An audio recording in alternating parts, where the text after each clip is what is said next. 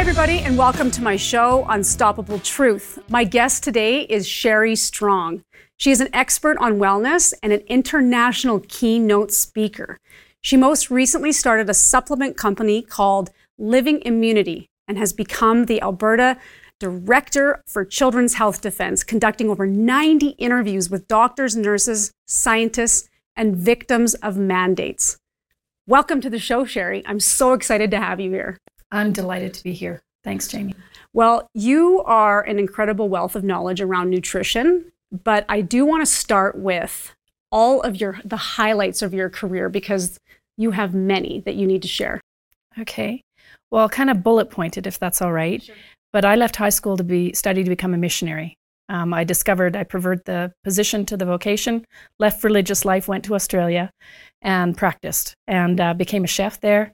Opened up a cooking school, started to get references to work with people who had eating disorders and eating behavioral issues from a doctor and dietitian, then moved into the nutrition space. I went to university, studied nutrition, found out how corrupt it was, and left to find a path to basically help people understand how we're meant to eat as a human species. I became the Victorian Chair of Nutrition Australia, and I was the Melbourne President of Slow Food, and I consulted on boards that consulted to the Australian government on public health policy.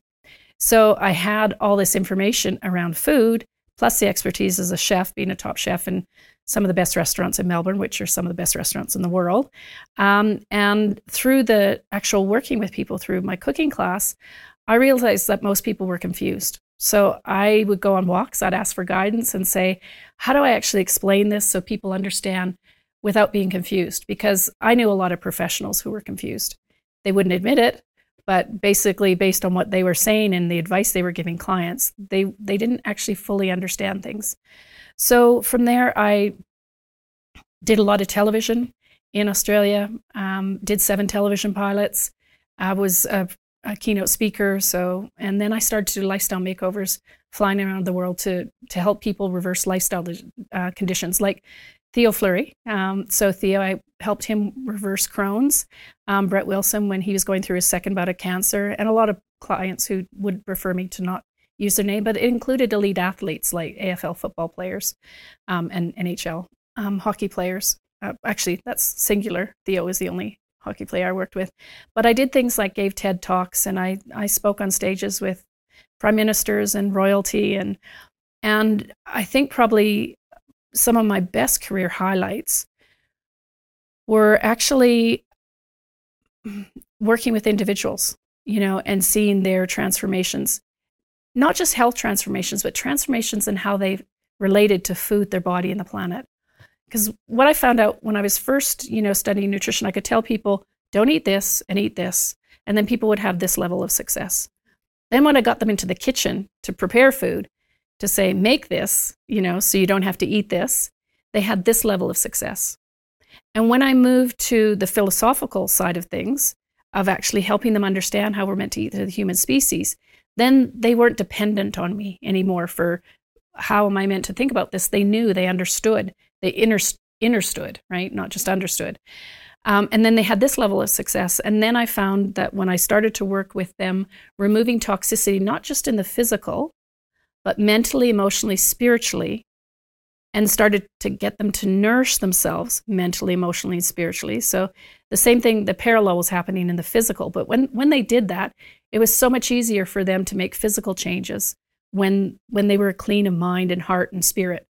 And that's where people had the most success. So when I bundled it all together, that's where I started to actually realize that there was something unique here, that it was revolutionary. And I say the philosophies that I teach are absolutely brilliant.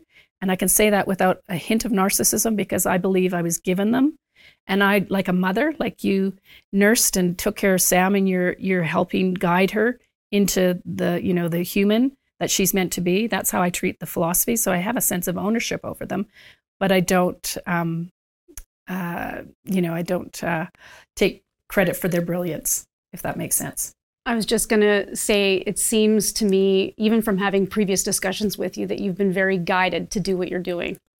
And I think that's an interesting thing, because I've often done things that didn't make sense to anyone around me. It often didn't make sense to me. like quitting university, I just said, I can't lie my way through a degree. And it was only in hindsight, looking back, that I realized that was actually a reflection of good character, not poor character, right? But I definitely had doubts around it. But yes, and I think that's probably one of the biggest pieces that's missing in this whole health space. We're completely in our heads about it. And that's where we can actually get confused.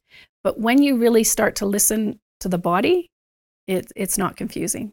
It's actually really simple. It's not easy, but it's simple. It's not easy. Yeah. That is key Yeah. word there, but it is doable. Yeah. You are creating a new show, which sounds just incredible. Can you tell us a little bit about that? Well, thank you for asking. So I noticed a lot of people within the freedom movement were passionate, but not taking care of themselves. They were unhealthy. And when we're weak, we're easy to take over. So, and honestly, when it all hit and it's, when I went into those deep rabbit holes, I, secluded myself on an off-grid island with sufficient quantities to have as many, cups of coffee and chocolate chip cookies and wine, that I could possibly consume. So I indulged it. But what I realized is that I wasn't just getting weaker physically, that the more I indulged, the weaker I was mentally, emotionally, spiritually. And so I noticed with the interviews that I was doing, I was focusing a lot on the problems. And I knew going into 2023, I wanted to focus on solutions. I wanted it to be solution focused and not problem focused. And I wanted to use my expertise, everything that I've done in the past, 35 years and 41 years of studying nutrition. I wanted to actually use that to help people get strong. Because if we're strong, we can protect our kids. Mm-hmm. And if we're weak, not only can we not protect our kids, but they'll be taken, from us. And we know that they're people who have those intentions. I've worked with lots of families who, are experiencing these problems. And they don't do themselves any service by not taking care of themselves. Although in the moment when you're triggered, you're traumatized, it can be the hardest thing to do. I had a phrase that I used in my business many years ago, strong choices for a strong life. I stopped using it because I thought it was too corporate, and I thought I wasn't living up to my own philosophies enough to actually use it. But I've come back to it now, and I think that is, it's key that we have to make tough decisions. We can do hard things, and we thrive when we do hard things. Your life story is, testimony to that, right? You couldn't have accomplished what you have done without doing a lot of hard things consistently, repetitively over a long period of time. Mm-hmm. Yeah. You keep referring to philosophy, and you have a very interesting philosophical approach to nutrition. Can you talk to our audience about that? Because I think that we could all really benefit from what you have to say. Thank you. So what I noticed was a lot of people were confused, and more information didn't lead to clarity. And I'll give you a perfect example of this. I was speaking about 12 years ago at a conference in Tasmania, and this guy came up afterwards and he said, oh yeah, I really, appreciated what you had to say. And by the way, my ex-girlfriend, both of her parents were dietitians, and he was really kind of proud of that. And I said, oh really, did she have an eating disorder? And he kind of looked at me like, how cheeky of you. And he actually said, well, that's a bit of a, bold question to ask, or I think he wasn't as politically correct about that. And I just said, well, did she? And he said, well, yeah, actually she did. And for me, it's such a perfect example of when we are so preoccupied about our food, when we break it down into the micro, we focus on the micro, we obsess about it, we can actually have disordered eating.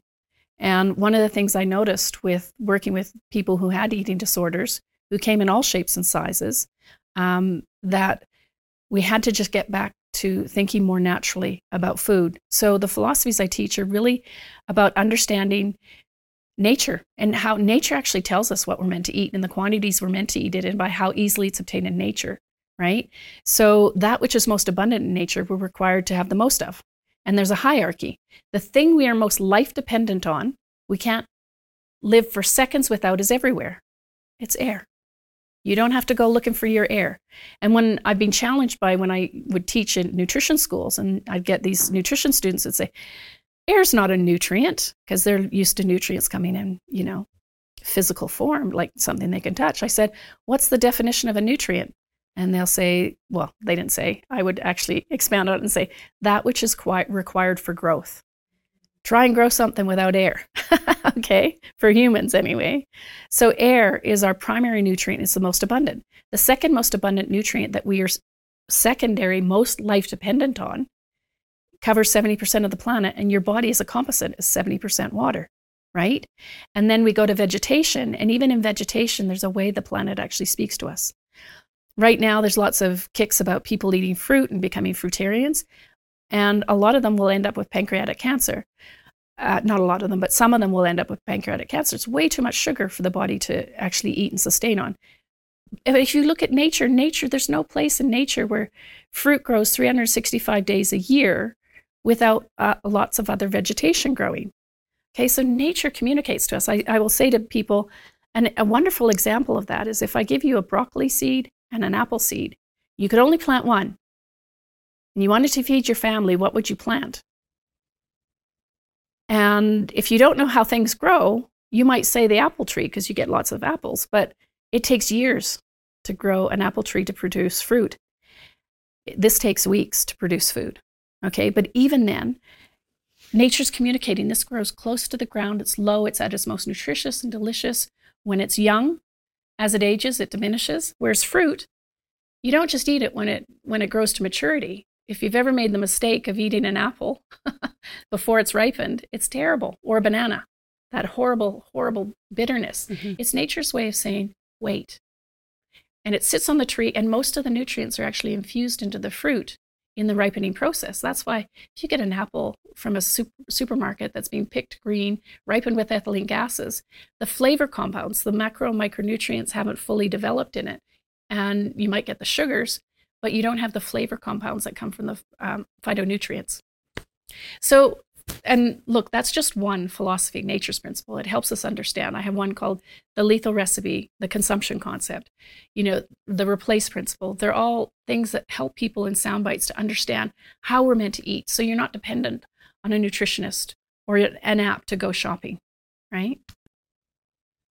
Well, it's very interesting. As I'm eating lately, tasting the food that I'm cutting up, noticing that a lot of the foods, and I buy mostly organic, mm-hmm. doesn't have a lot of flavor. Yeah. Well, the thing about organic right now is because it's now being grown en masse, flavor comes from the nutrients that you infuse into the plant. Flavor compounds, phytonutrients used to be called phytochemicals. They've categorized tens of thousands of them. They're over 20 years ago when I was studying, there was over 20,000 phytonutrients. There's flavor, aroma, and color compounds. They're the most powerful substances for protecting us against disease.